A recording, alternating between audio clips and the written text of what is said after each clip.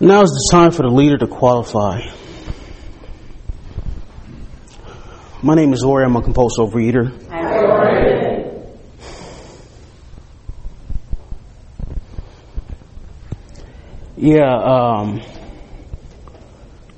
I currently have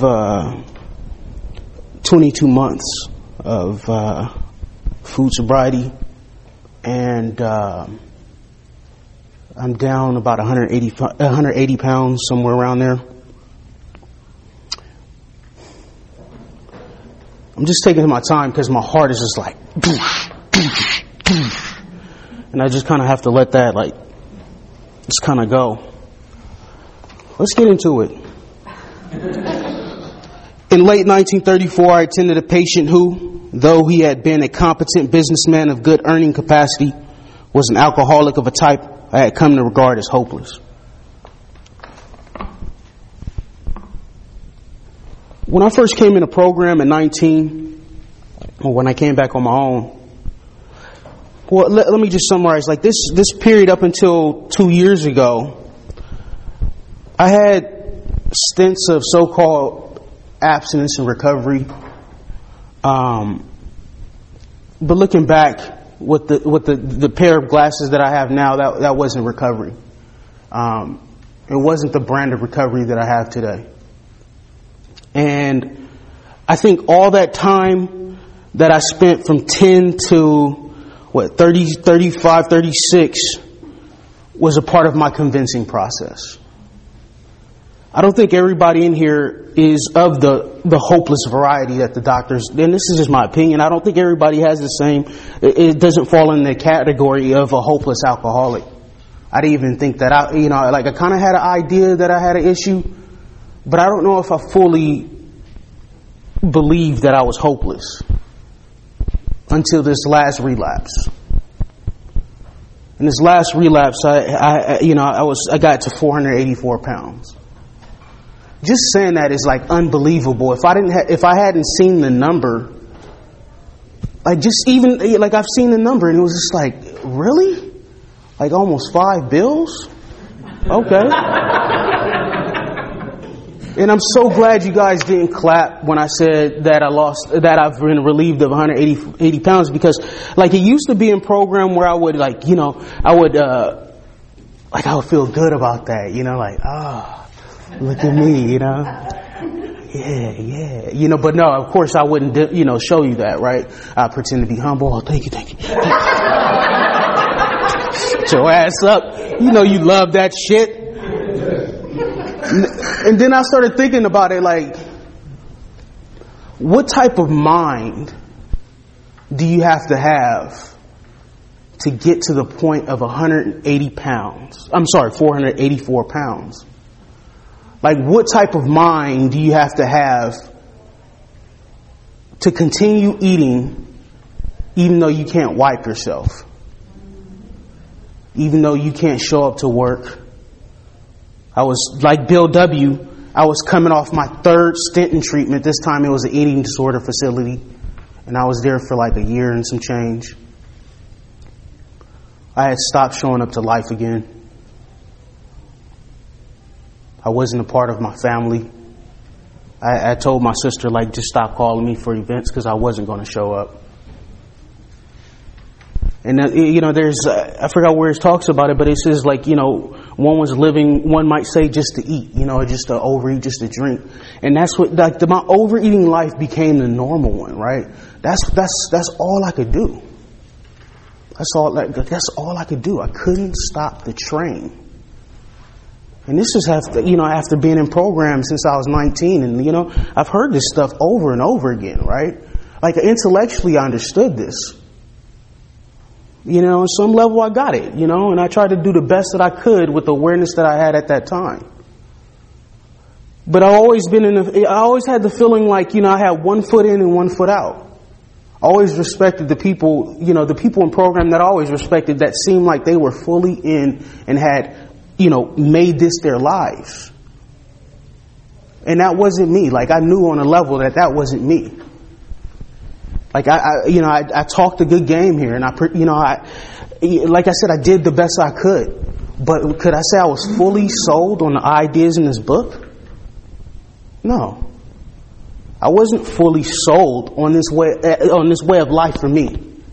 I didn't want any parts of what this is really talking about. I wanted to come in here, lose the weight, get good and cute and chocolate, and going about doing what I wanted to do in life. And for the most part, I got away with that for a little bit until I didn't. Until it really got real and I had to really confront, okay, you know what? I'm an alcoholic of the hopeless variety. Yeah, being on my food plan is all great. Like, being on that food plan is real binary. Like, I don't use food. I have complete and total food sobriety. I don't use food. I can't, I no longer eat in a damaging and destructive way. But that's just the entry ticket. That's just the entry ticket.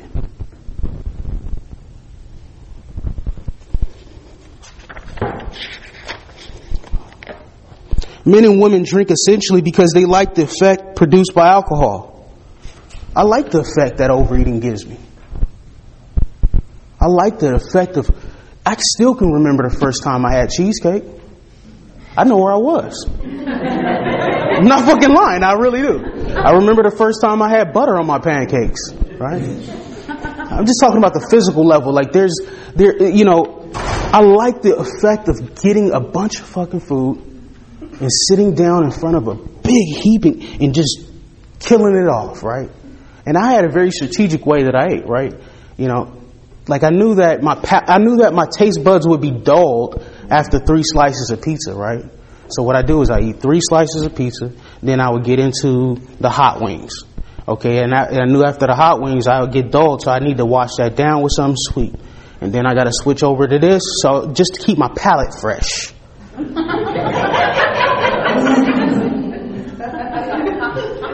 I'm a real compulsive overeater. Like, food, to say that food is my drug, like, it is a drug. It's a mind-altering substance in the way that I use food. And that's why, like, this time around, I take this with a deadly seriousness. And I'm like, I shared last week, and I realized that I just clubbed the meeting over the head with this message of, you gotta put down the food, you're gonna die. Like, I don't want to be that, like, but shit, like, I want to bring some, like, good feeling, but, I've been beaten up by this a long time. And it's taken me a long time to be convinced and to concede to my innermost self that this is the way of life that I need.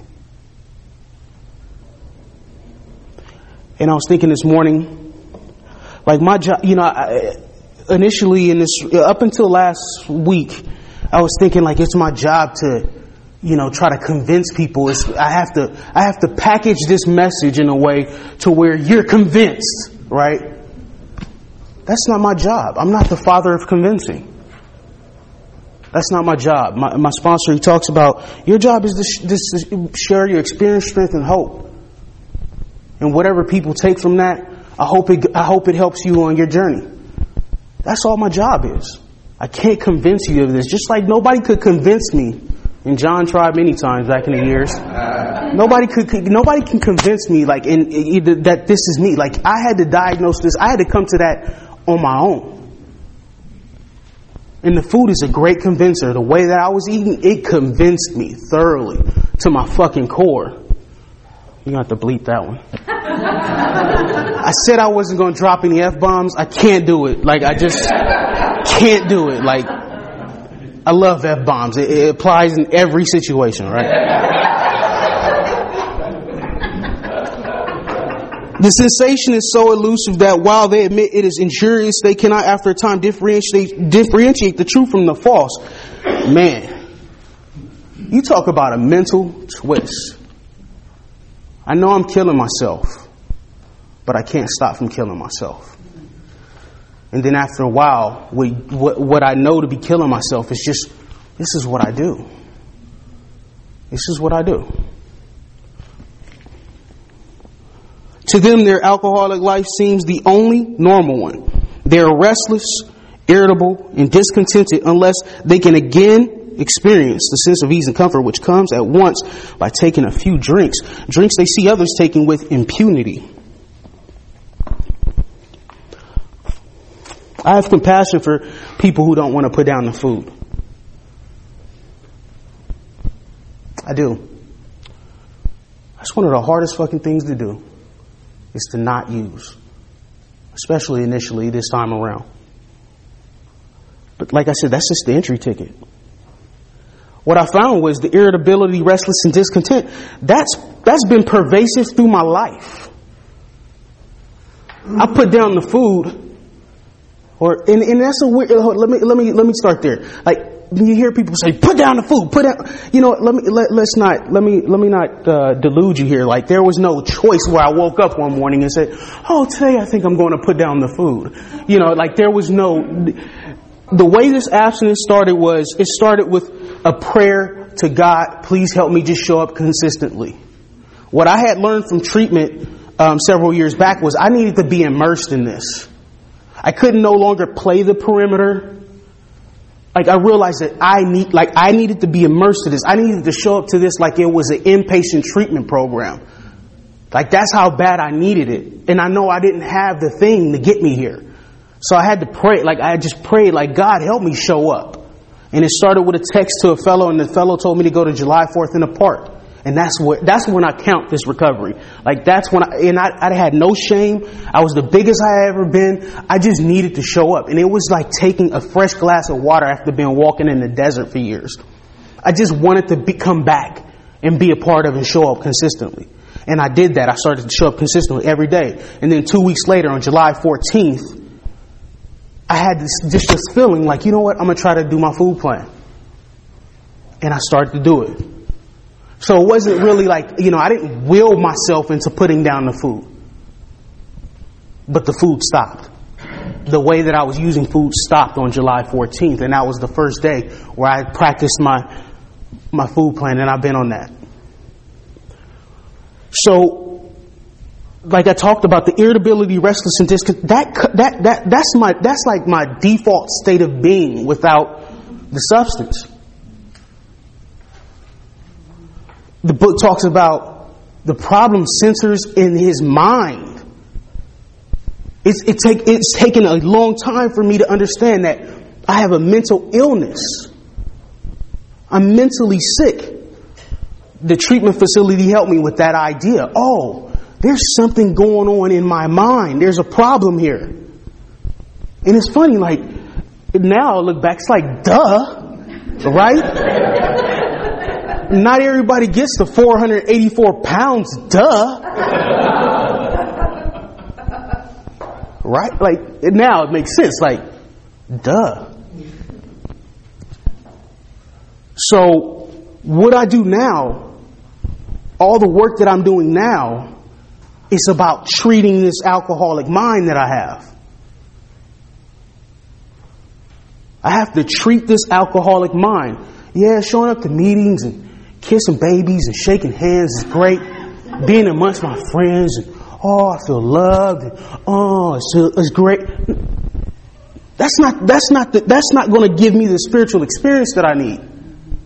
Because it also talks about here that there's no way of being rid of self without His aid. I get that. I'm so wrapped up in ego. And ego is just me. Like, it's based in self-preservation. I'm so wrapped up in my narrative. It's no way that I'm going to be able to step out of my narrative to correct my narrative and then step back in. Right? And that's why I need to be involved in this work. Like, I look at this from a different lens. It's no longer a class assignment where I have to, like in class right now, check off. I love that. Complete. Assignment complete. Assignment complete. It's not like that. And like I said, no part of me, in my default setting, no part of me wants this life. I want it to just be normal. I just want it to be normal. I just wanted to have girlfriends like the other boys did. I just wanted to be able to play with my shirt off like the other boys did. I just wanted just to be normal. So I felt like this was a burden. They say it's a difference between submission and surrender. Like to a certain degree I submitted, but I was still fighting it. Now, in this brand of recovery that I have now,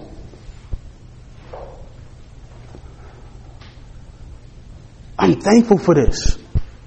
I'm grateful for this work. I'm grateful for this work. That's because I had been beaten up. I had been I was killing myself and I couldn't stop. Not everybody has that experience. So I can't expect you to have the same intensity around this that I do. That's something that's different too. Like initially early in program, like, cause I work it kind of in a firm way right now. Like I don't want to say rigid, but like I work it in a firm way. There, like I said, there's a deadly seriousness and an intensity to the way I approach this now. And then I fell into this thing like having an expectation that everybody had, oh, I'm doing it the right way. You know, I'm doing it the right way. They're not doing it the right way. The West Side doesn't have a recovery. The Valley has a recovery. You know, it's like this energy, right? This energy. Right? And then this is a recent phenomenon. It's like now I have just amazing compassion for the people in this room and in this program. I get it. It's so difficult. It is. The first miracle of putting down the food, man, that took an act of God. That took an act of God for me to stop damaging myself and destroying myself with the food.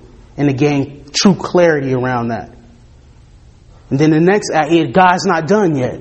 Then it's given me the willingness to show up on a daily basis and do what I need to do to treat this alcoholic mind. To be a part of, in the middle of the herd. I've gotten the gift of what I always wanted. This is my life now.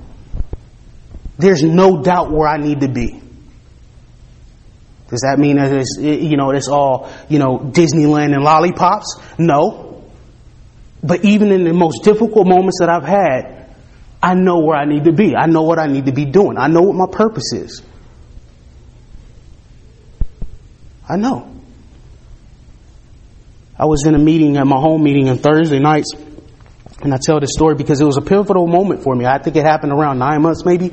I was setting up chairs, and just this feeling came to me like, this is where you need to be. This is where you're supposed to be.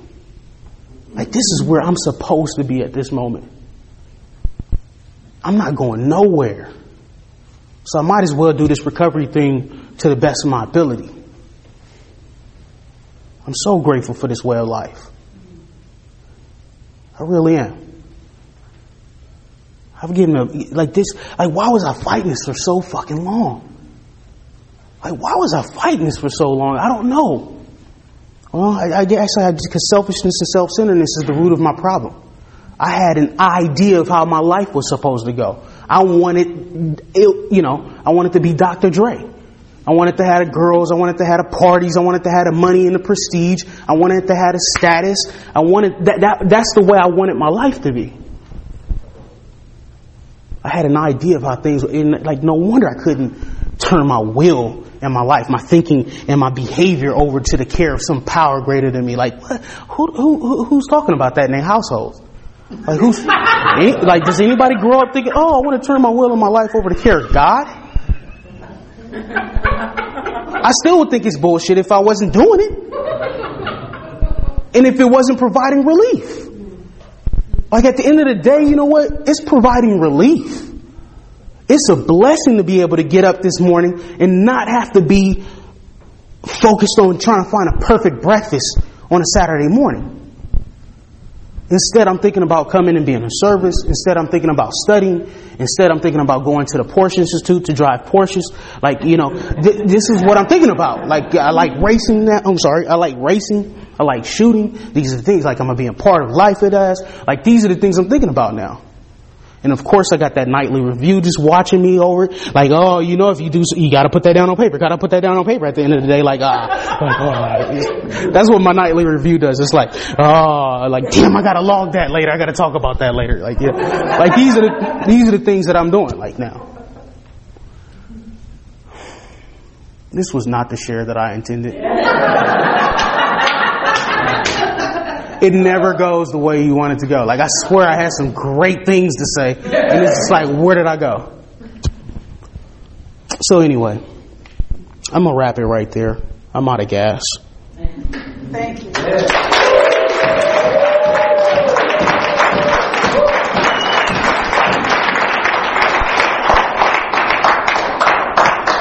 Can I take this thing off, or are we still going? I'm sorry, I tend to have that effect on women.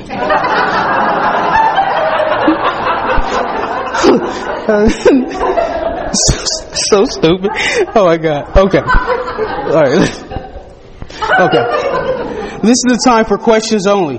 There's no sharing at this meeting. If you need to share, please do so with any one of us after the meeting. Also, please remember that the opinions of the leaders of the leaders are of my own opinion, and not those of Overeaters Anonymous as a whole. When asking questions, you need not identify yourself if being recorded. Please remember, if you ask a question, your voice may be audible on the OA podcast. If being recorded, please restate the question after it is asked. Questions until 9:35. You will get a 5-minute warning. All right, let's do it. Lightning round. Hi, good morning. Hey. You're magnificent. Thank you. Headphones and all. Thank you. I was wondering, since you mentioned that you told your sister, don't invite me in Yeah. because I'm not going to come. Right. Has that changed? Do you now go to family functions? Yeah. Oh man. I've become the guy that I think I'm the life of the party. Hey, And no, it's different now. You know what? I make it a point to show up. I have to. Even when I don't want to, I show up. And I think that's kind of like that prayer that kind of initially got me started. It's like, God, please help me show up. And now I'm showing up. And I love my family, man. I really do. It hurt that I couldn't be there. Like, it hurt. Thank you. Great love and great suffering and great love are our only disciplinarians. We need no others. Yeah. You talked a lot about great suffering. Could you talk a bit about great love?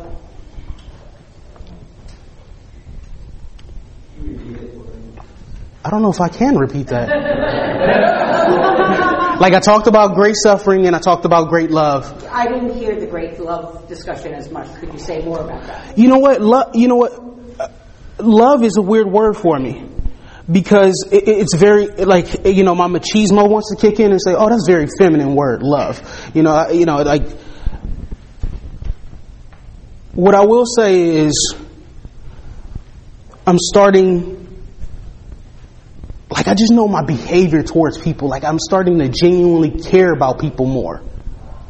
And, this whole movement of self-love and self-esteem, this talks about being rid of self. I can't continue to be thinking about me and my narrative. And the way I guess I demonstrate love now, that I'm carrying it out, is just being genuinely interested in what other people are doing and being a part of it, seeing where I can contribute and truly being of service. That's being of service now. It's that's where it's at. That's where the magic is. Me getting out of my story.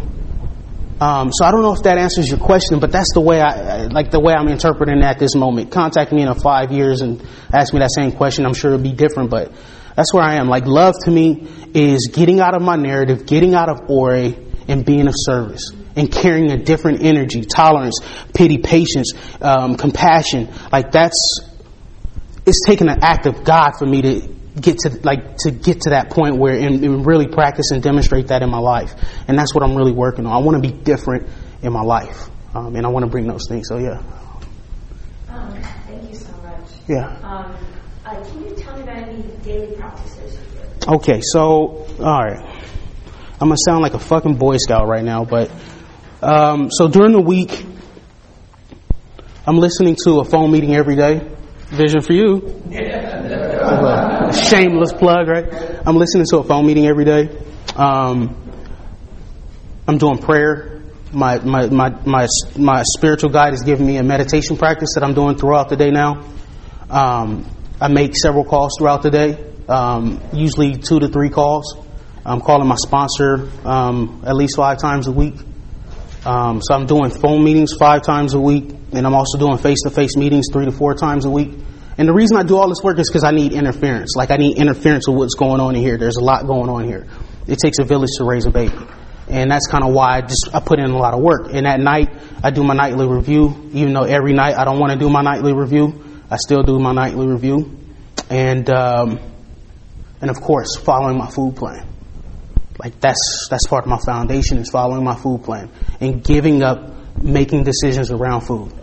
Like, that's something I was never willing to do. And this time around, I understand I can't make the rules when it comes to food. I have a dietitian, so that's kind of like the nuts and bolts of it. Yeah. Hi, thank you so much. Can you talk a little bit about if you get these enormous cravings, which we do with overeaters, and how do you deal with it? Okay, so for the most part, I can honestly say I've been restored to a place of neutrality with food. Like, it's just a non-issue most of the time.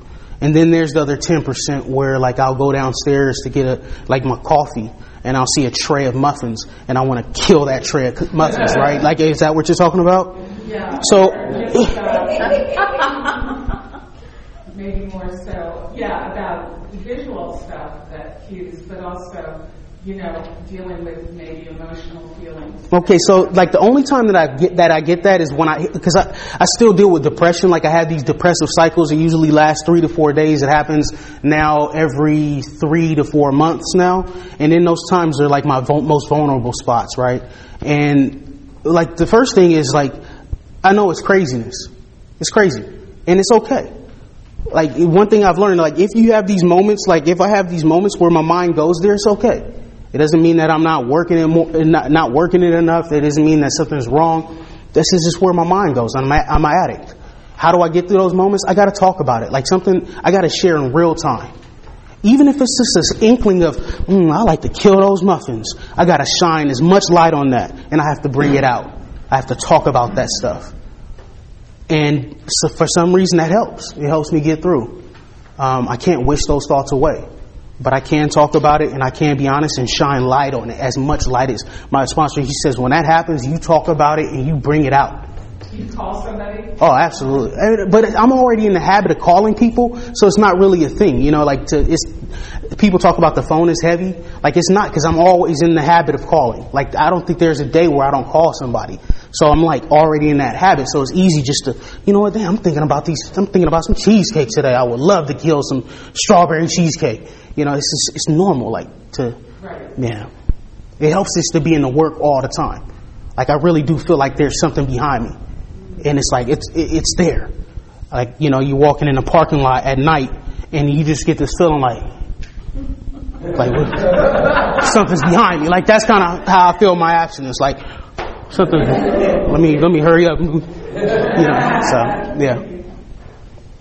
Can you talk about your relationship with your higher power and if or how it has changed? I knew somebody was going to ask me this question. Somebody always asks that question. You know what? Honestly, I don't know. Like, I don't know what God is, bro. Like, I really don't. Like, I had this joke about, to God or not to God. What is God's will? It helps if I just don't think about it. Like, really, what I do know is I know what my will is. And if I stay out of the business, if I work on that side of it, like, God's will be done. Like, if I don't get into trying to control and manipulate and trying to make life suit me and all those defects of character that I have, like, if I get out of that business, I feel like God's will be done. Like, God is reality without my extra spin and spice on it. Like, God is reality. Like, whatever it is, that's what it is. Whatever I get today, that's what it is. And, like, my job is just to take my spin off of it. Because that's the problem, my narrative. how I see it. You know, I could walk in and I could shake John's hand, and he may not say good morning. He didn't do that this morning, but I'm just saying it's an example. Like that, or he may look at me some way, and then all of a sudden, whoa, I feel slighted, right? And then it's like, I'm like so far from reality. Like, no, like God's, like the reality is we just shook hands, right? Like, but somehow I spent something out, that's the best way I can explain it. It's probably going to change. Talk to me in 5 years. Thank you, Lauren. Mm-hmm. So you talked about your expectations, Mm-hmm. vision of the future, Mm-hmm. being Dr. Dre, Mm-hmm. women, and Oh, the women, yeah. What does that look like today? Your vision for the future It's scary. and expectations. It's scary because I can honestly say I'm in a point in my life where I don't know. Like, I don't know. I don't know what I'm supposed to be. Like, I don't know what my purpose is. Like, as far as like, what's my purpose? Well, I know my ultimate purpose is to be of service and contribute. But like, as far as like what I'm gonna be professionally, and am I gonna have the relationship? Am I not? Like, I don't know. It's all like, I don't know. And that's uncomfortable. Just not having an agenda. Like, I know today I'm going to see about driving a Porsche. I'm gonna try it out. So I know, I'm gonna be talking to a sponsor. I can just, 1 day at a time, right? Like, I really kind of have to take it like that. That's not a theory, because I really don't know. Yeah. Thank you. I love you so much, Lori. Thank you, Carol. I have to say that on the podcast. And thank you. Do you find you traveled around the city? Yeah. Do you find yourself engaging in other behaviors that are sort of addictive, and they're not healthy, but you absolutely struggle to get? How do you get yourself out of that? I don't. Oh man. Whack-a-mole kind of way. So yeah, I'm a two cigarette a day guy. Like, I love my, right now it's at 2 cigarettes. Like, I don't know why I'm held there. That's what I like, and I know I'm killing myself with that, and I talked to my sponsor about it. He was like, you know what? He was like multiple pack a day smoker early in his recovery. And at some point, like 7 years in, he was coughing up black and just stopped. I hope it doesn't have to get to that point. And I was just talking to a fellow about this today. Earlier this week, he was like, when you're done, you'll be done with it. And that's hard, man. That's hard to accept, because it's like I still need that thing. And somehow, like, I look at that as like it reduces the significance of my recovery, because I'm still holding on to that thing, And I just kind of I really do have to give that to God. Like, I hope that I can have the same experience that I did with the food with these 2 cigarettes a day, where it's just like, I'm gonna try to live without this again. Does that answer? All right. Yes, sir. Did the weight loss at first scare you, and how did you handle it? Man, 484 pounds is a lot of weight, bro. Like, that's a lot. It's like, at a certain point, it's just like, it's still going to take so long. I can't even think about this. And having my dietitian really helped, just really getting into, like, the first year, I told her, don't tell me the numbers. And I didn't know the numbers. I surrendered that. And it's happened so gradually. Like, before, when I lost weight here, I would work out so hard and lose it so quick. And what people didn't know in program was I was exercising 2 to 3 hours a day. I was restricting my food to the point where it was just like I'm eating 1,500 calories, but I'm doing a 3-hour workout. That's how I lost the weight so quick. It was nothing healthy about that. It was controlling and restricting. So it didn't happen this time around. It didn't happen in a fast way. It's been in a gradual way. So it's like, now I'm at I started at a 7X. Now I'm at a 2X shirt, which is, it's pretty tight. But, it doesn't register until I go and buy a shirt. Like, oh shit, and it still feels like, sometimes it still feels like I'm 484 pounds still. Like, so, like, it's a weird mind fuck, right? It's like a weird thing. So it's not like, oh my God. No, it doesn't feel like that. So I don't know if that answers your question. Yeah. We're good? We're good? 5 minutes. Okay.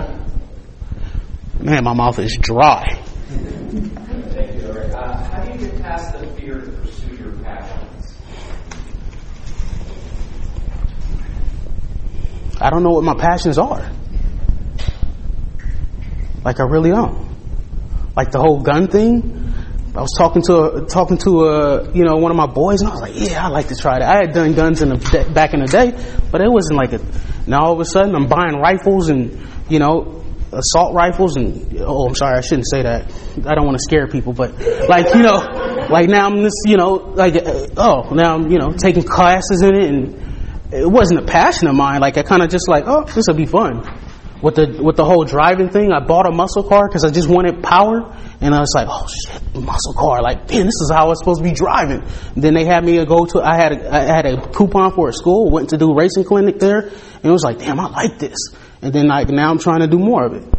Like, so, like, I really don't know what my passions are. Like, I know this sounds so Brené Brown like, but I'm discovering who I am. Yeah.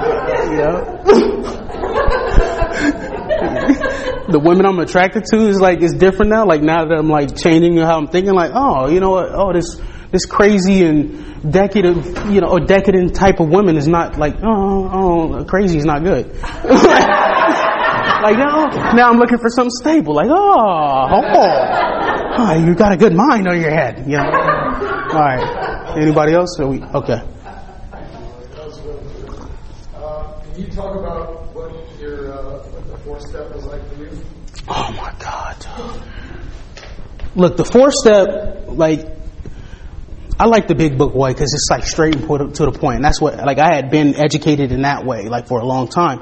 That's what I wanted to do. Like, I wanted to get in there, get it done, do it exactly like the way the Big Book talks about, and then I wanted to be able to talk to you about it. And so, I could win accolades like, yes, I did it exactly the way the Big Book did it. My sponsor had a different equation. He gave me this thing that was like 160, 180 questions. Like, I was like, where is this described in the book? Like, talking about 180 questions. Like, I don't, this is not, but I did it because I had what he wanted and it was giving me relief, right? And then there was a portion where it talked about resentments in that 180 questions, and I did the resentments in the traditional column way, right? And it provided great relief, but the bulk of it was these 180 questions. And then every week, like, that's the reason why I haven't been here for like a year or two, like a year and a half, because every weekend I'm going up to see him and we're discussing each question. Every question. He wants to talk about it. And like, but this experience has been like giving me the greatest relief because I never have been in a point in my life where every part of my narrative has been broken down. Every part of my narrative. Everything. Like it's an incredible feeling to know that everything, all my ways of behaving, all my ways of controlling, manipulating, all my fears, all my selfish desires, all that is on the paper. All of it. And it happens in like the weight. It happens over such a long period of time. I didn't have this amazing experience where it's like, no, it was like little by little, the tweaks were happening. And my change in thinking was happening over such a long time where it's like, damn, things are changing. Right? And I just finished my 5th step like 3 weeks ago. All those questions, man, we went through it. The resentment inventory, we went through it. Does that answer your question?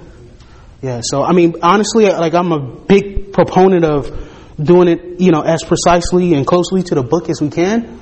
But, that's just kind of my thinking because that's not my experience. I did this questionnaire and this questionnaire provided so much relief. So, I don't know. I don't know what the right way is, Are we done? Are we done? Damn it! Go ahead. Sorry. Yeah. Could you just talk for a minute about your meditation practice and how that is for you? All these years later, I still love the way you say it, babe.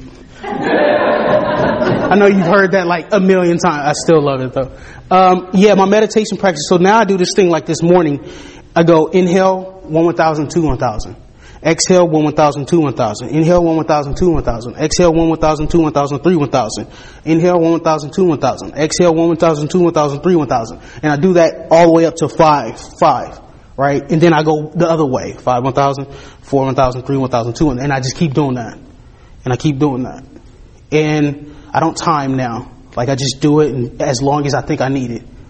And I find myself doing it it's funny because I was so resistant to this idea. Like, man, that's bullshit. Like when my sponsor suggested it. Like that's my first reaction to most things. Like, fuck that. That's bullshit. You know? Like, I don't want to do that. But what I love about me is though, even though I go, man, you know, I still do it.